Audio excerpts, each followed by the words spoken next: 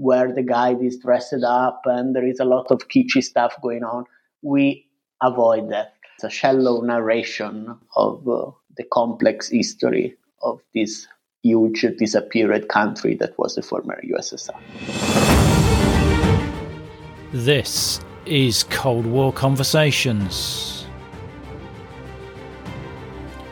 If you're new here, you've come to the right place to listen to first-hand Cold War history accounts. Do make sure you follow us in your podcast app so that you don't miss out on future episodes. Soviet Tours is a Berlin-based tour operator focused on the off-the-beaten-path destinations across the globe. Their core area, as the name suggests, lies mainly in and around the former USSR, from the mystic forests of central Siberia to the austere peaks of the High Caucasus, and from the scorching deserts of the Soviet stands to the wind-swept steppes of southern Russia. We talk with the founder of Soviet Tours, Gianluca Pardelli. He is a Berlin-based photojournalist, adventurer and travel author who is fascinated by that enigmatic country that was once known as the Union of Soviet Socialist Republics. If you are enjoying the podcast, you can show your support via a monthly donation via Patreon. Plus, you will get the sought-after Cold War Conversations drinks coaster as a thank you and bask in the warm glow of knowing that you are helping to preserve Cold War history. But don't take my word for it. Let's hear from Tim Slansky, one of our supporters. I'm Tim from Cambridge, Massachusetts, and I support the Cold War Conversations podcast financially because of the great research and the quality of the storytelling. Just go to coldwarconversations.com/donate. If a financial contribution is not your cup of tea, then you can still help us by leaving written reviews wherever you listen to us, as well as sharing us on social media. It really helps us get new guests on the show. There's further information about Soviet Tours in our show notes, which will be showing as a link in your podcast app. If you do get in touch with Soviet Tours, do let them know that Cold War Conversations was where you heard about them. I'm delighted to welcome Gianluca to our Cold War conversation. I come from Italy, but I have been living in Berlin for the last 10 years, with some breaks and pauses in between. I studied photojournalism and Slavic languages, both in Germany and in the UK. And my background, my professional background, is in the photojournalism and journalism field. I've been working as a photojournalist for the last 10 years, covering both social issues and conflict zones, such as Afghanistan, Iraq, Libya, and Syria. And since 2017, I have been running my own tour operator company, which is called Soviet Tours. And as the name suggests, mainly focused around the former Soviet Union, which is also my main interest in other fields of my life, exactly like Slavic languages, and also most of my photo reportages are from the former Soviet Union. So the company is directly connected to my own personal and academic and professional interests. And your portfolio of photos are stunning. I mean, they really bring some of the tours that you offer to life. Thank you very much. I am actually very lucky to have that background, because it helped me a lot. First, to understand the countries that I'm offering through my company, and to offer also itineraries that are not classical touristic itineraries. All the itineraries you find on my website, on my company website, are designed personally by me and are conceived by me. So based on my previous experiences as a photojournalist and traveler.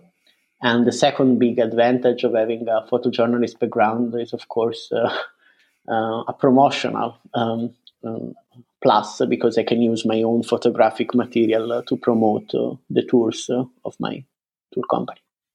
Yeah. So how did you first become interested in the Soviet Union?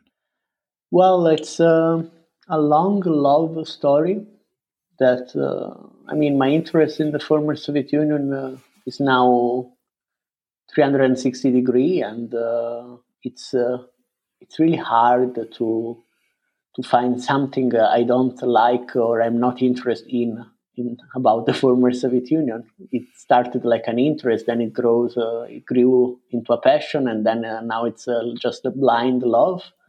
But it all started when I was around 6 or 7, and I learned to read when I was 4 or 5, and then when I was 6 or 7, I don't remember exactly. So let's say around that age, my father brought me to a bookshop, and in a very fatherly tone, say to me, "Okay, now it's time for you to choose your first book from the bookshop. Now you have learned to read like 1 or 2 years ago. Now you can choose your own book." And probably was expecting me to choose a children's book.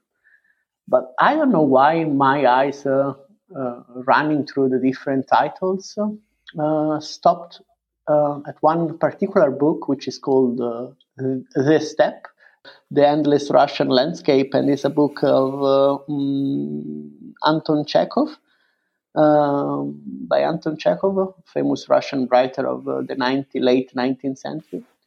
And of course, it was like a grown-up book, or like a book for adults, not for children. But I still chose that book, and I became immediately fascinated with this endless Russian landscape and the poetry behind it that it was transmitting.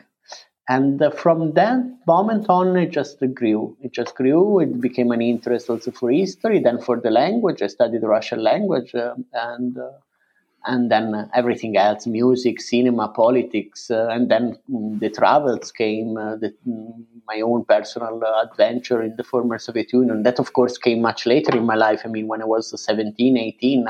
But even before I started studying the language, the culture, the literature, the cinema, and so on.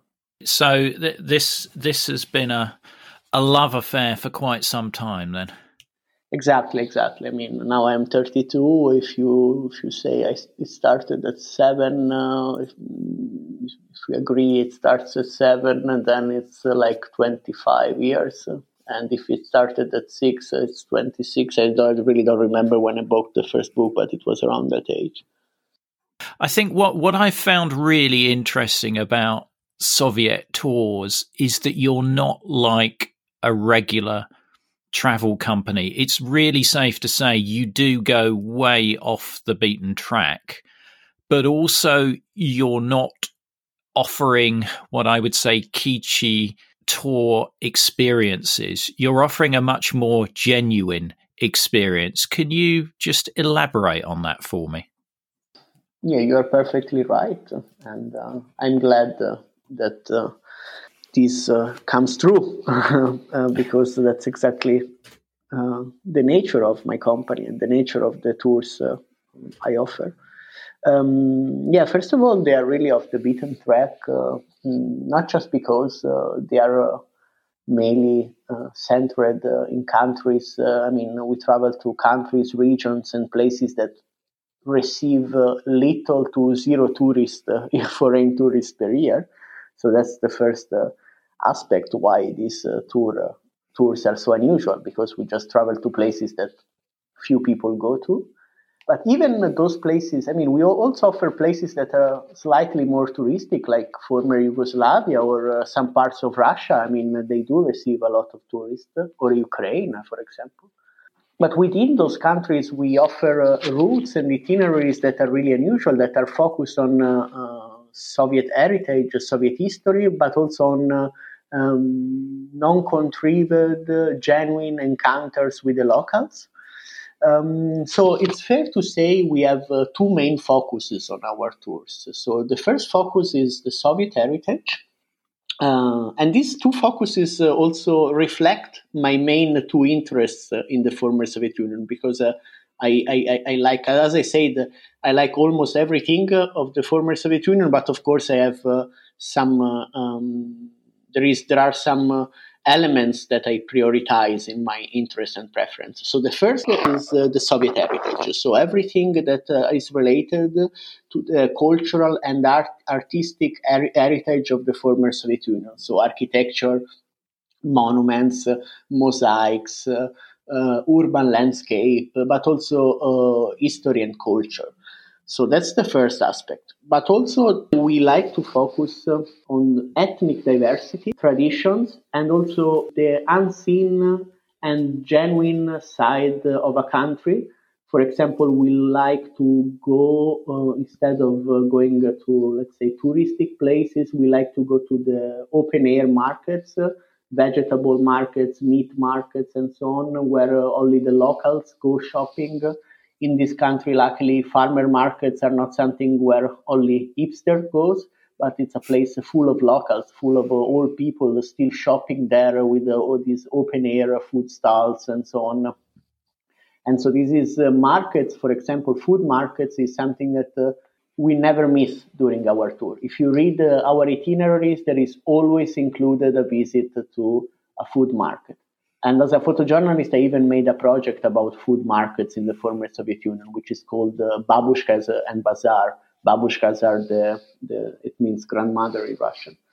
And in a food market in the former Soviet Union, you can see it all. You can see the genuinity and the reality of a place, the ethnic diversity, because it's full of different people in a food market, and yes, the real face of a country. And you are also right when you say we strongly, really strongly, tend to avoid stereotypes and cliches, and also kitschy stuff. So we don't do dress-ups, even if we focus on the former Soviet Union, on the Soviet heritage. We show people the actual Soviet heritage, so the mosaics, the architecture, the monument. But we don't do like dress up, like our guide don't dress like Soviet soldier or KGB officers. Stuff you can. Hi, this is Rhonda in Virginia, and I support Cold War Conversations because I think the work that Ian is doing is critically important. I think it's vital to record the firsthand accounts of people who lived and experienced the Cold War because it illustrates history in a way that a book never can. So thank you so much for the podcast. It's my favorite podcast, and I look forward to it every week. To be like Rhonda and help to preserve these incredible stories of the Cold War, as a monthly or annual supporter, you'll be able to listen ad-free, you'll become one of our community, get the sought-after Cold War Conversations drinks coaster as a thank you, and you'll bask in the warm glow of knowing that you're helping to preserve Cold War history. Just go to coldwarconversations.com/donate to find out more.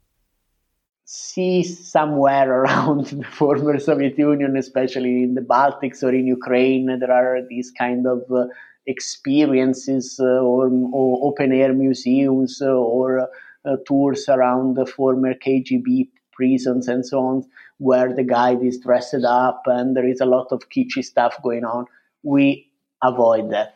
We don't really like that. And also, it's kind of shallow, in my opinion. It's a shallow narration of the complex history of this huge disappeared country that was the former USSR. Yeah, I'd agree with that, and I think that makes you so distinct. And I think that the other thing I liked was obviously you're trying to help the locals as well, but not make them dependent on tourism. So, for example, you tell people on the tour not to pay locals for photos or things like that, I think. Yes, that's something came from my profession. As a photojournalist, I've never paid someone to take a picture of him or her. It's kind of a taboo in photojournalists, actually. It's really a no-no. Even if a lot of photojournalists do pay their subjects. But this is not actually a big issue in the former Soviet Union. In the former USSR, nobody will ask you money to get a picture of them. It can happen maybe a little bit in Central Asian country, but it's always a little bit of a joke. I mean, they ask you so, but in a funny tone. Rarely they mean that serious. Actually, sometimes happen the contrary. People are not, because these places are not touristic. So when they see someone taking a picture of them, they are really either glad or just suspicious. Most of the time, they're just happy to have a picture of them. And it will never come up to their mind to ask you money for that.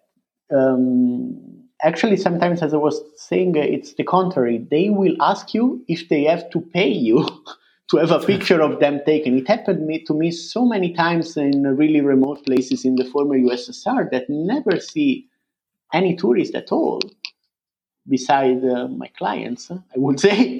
And sometimes the local people will genuinely ask you if they have to pay you to have a picture of them taken. And that's something that happens in places that are untouched by tourism and where this concept of getting paid for photography doesn't exist. And this is much more of a problem in other kind of developing countries that have been affected by mass tourism. It's a big problem in sub-Saharan Africa and in India as well. In the former Soviet Union, it's really rarely a problem. Only in Uzbekistan, which is a country which is fairly touristic, it can happen that local people in Samarkand will ask you for money if you have a picture of them taken. But as I said, it's most of the time they are not meaning that seriously.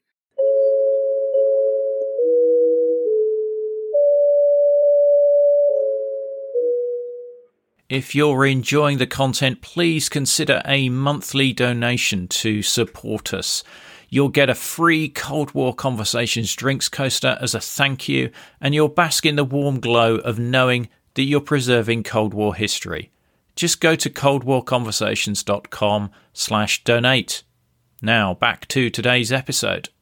What I wanted to do was just go into some of the tours that caught my eye, and particularly some of the titles are quite grabbing. But you talk about some of the remote autonomous republics. How many autonomous republics were there? So basically, an autonomous republic, just to let your listeners understand what we are talking about. As everybody knows, the former Soviet Union is not synonymous to Russia. Russia was just one of the 15 constituent republics of the former Soviet Union, even if often in the journalistic narration, Russia and Soviet Union were used as synonymic terms. But of course, Russia was just one of the 15 republics, so only one part of the immense Soviet state. And by now, 30 years after the dissolution of the former Soviet Union, almost everybody is well aware of that there are 14 countries besides Russia that belong to the former Soviet Union. So Georgia, Ukraine, Uzbekistan, Latvia, Lithuania, and so on. But the interesting thing is that within these countries, let's call these countries first level Soviet republics, because these are now independent countries. But before they were first-level Soviet republics. So Russia, Lithuania, Belarus, Turkmenistan, and so on were first-level Soviet republics. And within these republics, or at least within some of these republics, there were autonomous regions, autonomous republics that we could call second-level republics, that were created on an ethnic base. So within these republics, especially Russia, because Russia was so big, it was just one of the Soviet republics, but it was the biggest one, there were a lot of ethnic minorities, of course. And some of these ethnic minorities got their own autonomous republics within the Soviet republic they belonged to.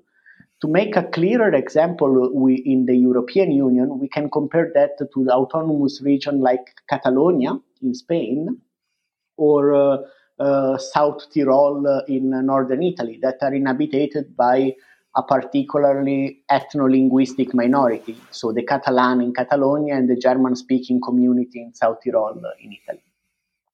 And so in Russia, nowadays, there are 21 autonomous republics plus one. And I say plus one because the last autonomous republic is a bit controversial, because we are speaking about Crimea. So, as we all know, Crimea joined the Russian Federation 5-6 years ago. De facto, Crimea is now part of Russia Federation, regardless of what we think about that. And it's part of Russian Federation as an autonomous republic. And then there are autonomous republics also within other countries of the former Soviet Union, like in Uzbekistan, there is an autonomous republic called Karakalpakstan, where the Aral Sea is. And in Tajikistan, in the eastern part, it's not an autonomous republic, but it's an autonomous region, and it's called the Gorno-Badakhian Autonomous Region. So there are many examples like this. But if we focus on Russia, there are four main regions where autonomous republics are concentrated. One is the North Caucasus, where the most ethnically diverse autonomous republics are. So, like a very famous example is Chechnya, Dagestan, Ossetia, and so on. Then there is the North, like where there is Karelia near Finland, or the Komi Republic. Then there is the Volga region, where a lot of Muslim and Finno-Ugric republics are, the most famous of which is Tatarstan, the land of the Tatars. And then there is Siberia, where the Mongolic autonomous republics are. One famous example is Altai, or maybe Buryatia, where Lake Baikal is. It's very, very complex. It's much easier to explain with a map before your eyes. But I think at least one of these autonomous republics is known, unfortunately, by everyone, and that's indeed Chechnya. And so you probably know, Ian, that the war in Chechnya was exactly because Chechnya was, and now still is, an autonomous republic. But the war broke out because Chechnya said autonomy is not enough for us. We want full independence. And Moscow said no. And you offer tours to Chechnya as well? Yes. Nowadays, Chechnya is actually very, very, very safe. Even if the FCO and other government travel advisors say don't travel to Chechnya, it's, in my opinion,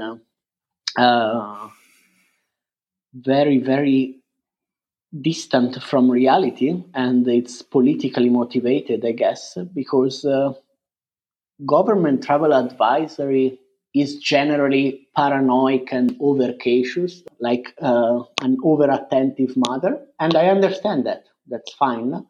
And usually there is some truth in their advices for most of the countries, even if they are overtly paranoid and too much on the safe side. But usually there is some truth in their advices. But when they say don't travel to Chechnya, it's completely false, in my opinion, because I've been there so many times, and the fact that it's compared to Afghanistan on an official level, it doesn't make any sense at all.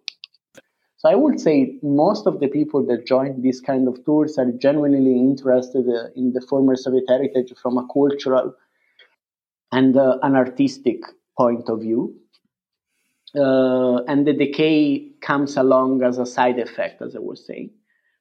However, there are some people that are really into that aspect, that are really into the decaying and crumbling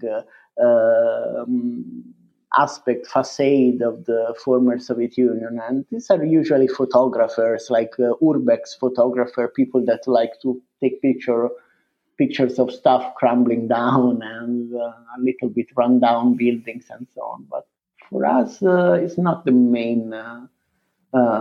main attraction. Actually, it's quite sad to see these buildings in such status. If we could, we would restore them to their former beauty. I mean, it's not something that attracts us. I noted that you'd also expanded into Africa. So you have a tour called Red Africa as well as one to Angola. Yes, exactly. One of my biggest interests, you probably have already inferred from this conversation, is architecture, and especially socialist era architecture. And during the Cold War period, the former Soviet Union, but also the former Yugoslavia and the other Warsaw Pact countries, so Eastern Bloc countries, participated in developing, especially urban developing projects in sub-Saharan Africa and partially also in Asia, but especially in sub-Saharan Africa. So you can see a lot of African cities that have that feature a lot of urban patterns and buildings that are very similar to those you can find in Russia or Ukraine or Poland, even if there are some differences that are dependent from the specific conditions of the country we are talking about. And there is a very, very good book by Lukasz Stanek, which is a Polish writer, and it's called Architecture in Global Socialism. And the author explored the relationship between Eastern European and Soviet architects and urban developers and their African counterparts. And it's a very interesting relation, and the results are still admirable today. And so we run a tours. We run a tour in West Africa, and we run a tour in Angola to admire the legacy of the former Soviet Union and the former Eastern Bloc in this country. How do you source your guides in the former Soviet Union and also in places like Africa? How do you find people who can show those sites? So 95% of the tours I offer through my company are in places where I have been personally. I have traveled personally before in these countries, and so I met a lot of people while traveling there. And I met the guides personally. I found them initially through internet. I have various channels to find guides. I'm not going to reveal every trick of my don't worry of my profession, but basically it's internet, social networks, and so on. But then, of course, I need to meet them in person, and that's why most of the destinations I offer, with a few exceptions, very few exceptions, are places that I've been personally before. I was quite intrigued by some of your short tours, because I think most of your tours are 10 days or so, but you do short 4 or 5 day tours. For example, you do Kaliningrad and the Baikonur Cosmodrome. Yes, exactly.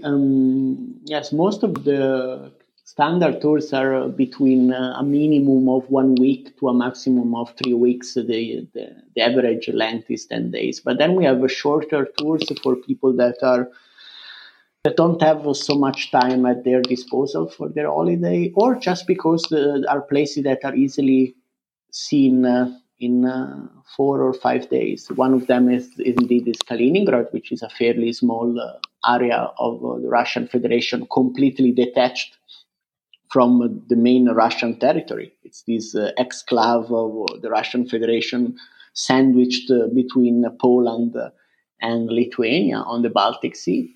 The other one, as you mentioned, is the Baikonur Cosmodrome, which is a place you go in basically just to see the Cosmodrome and, if you are lucky, the rocket launch.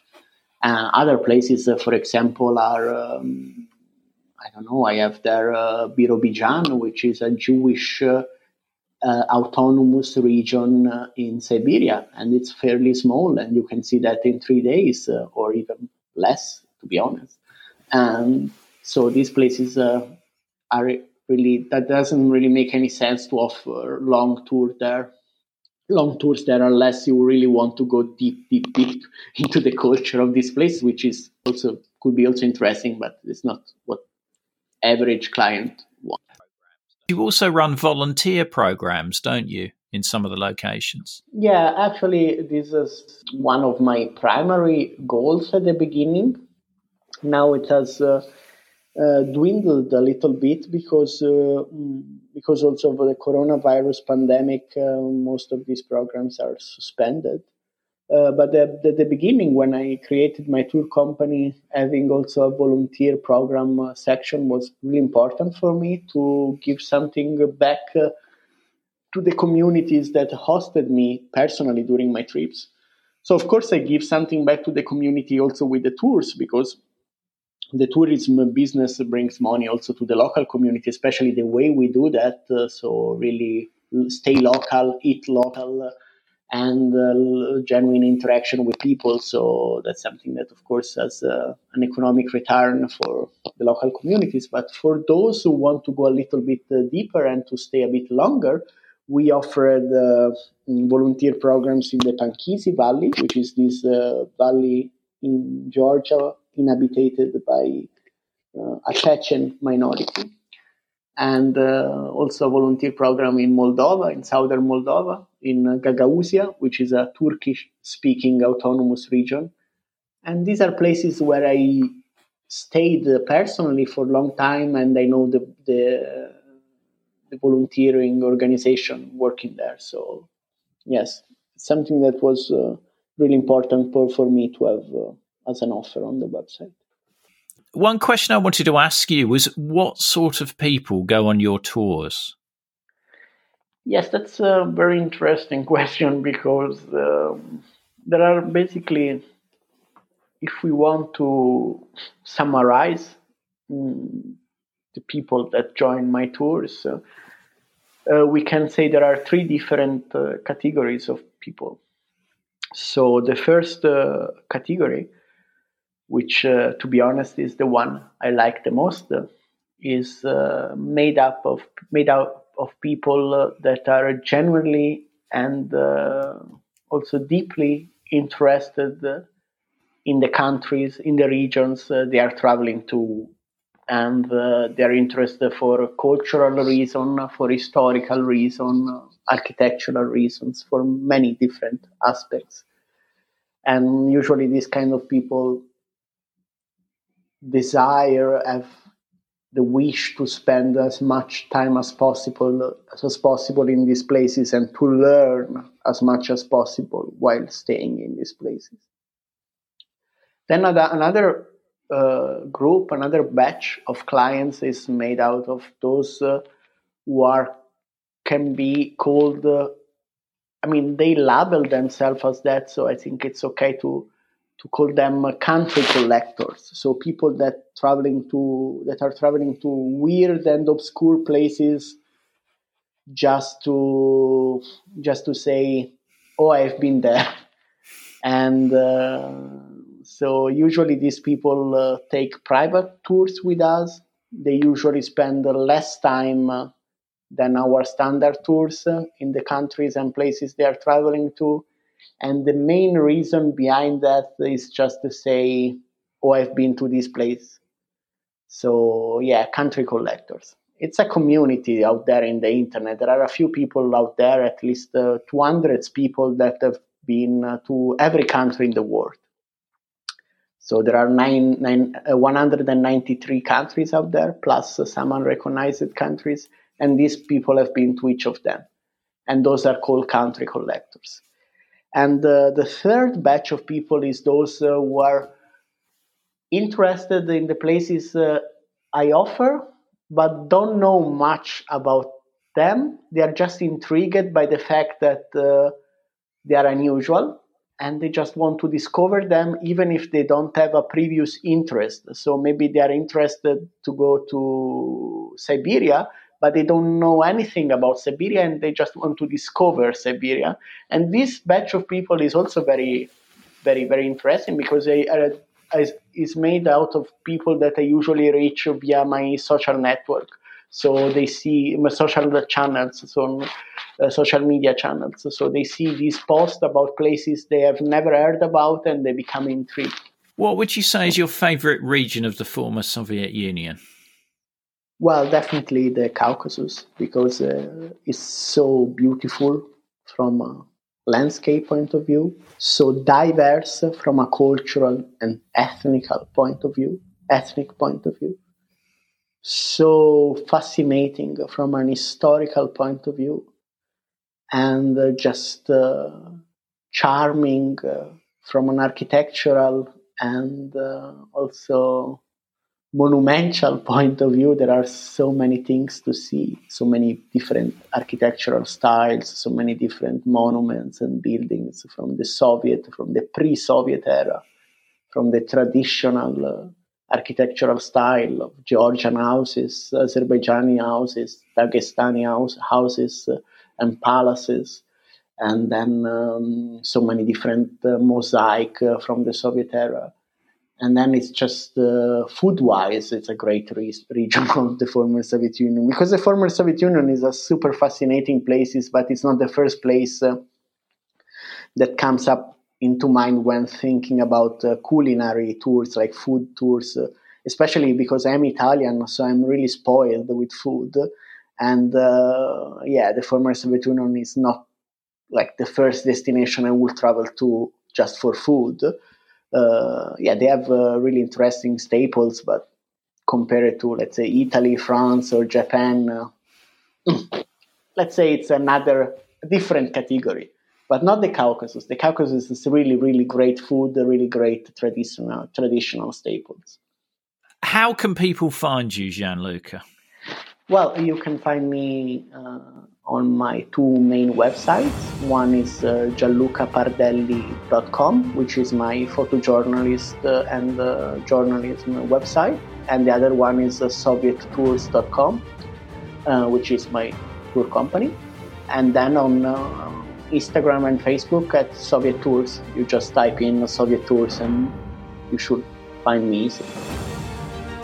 And we have further information such as videos and links in our show notes, which will show as a link in your podcast app.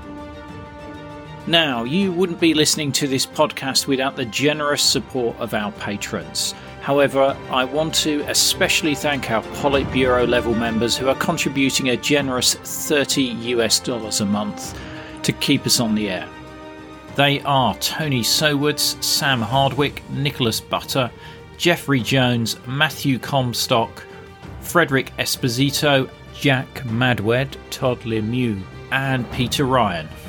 Don't forget, if you like one of those Cold War Conversations coasters and help support the show, then head over to coldwarconversations.com/donate.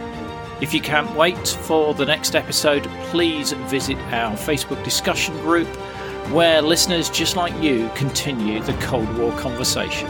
Just search for Cold War Conversations in Facebook. Thank you very much for listening.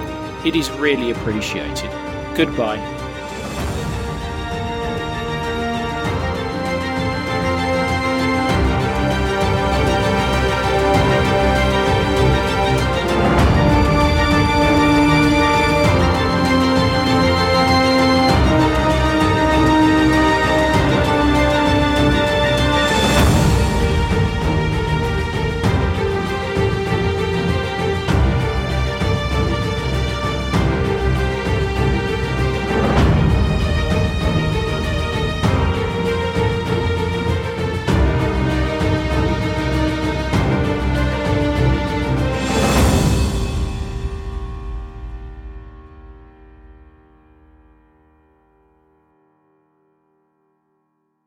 Not enjoying the ads? Well, you can avoid them by going to coldwarconversations.com/donate. By becoming a monthly or annual supporter, you'll enjoy ad-free listening, become a part of our community, receive the sought-after Cold War Conversations drinks coaster, and bask in the warm glow of knowing that you're helping to preserve Cold War history.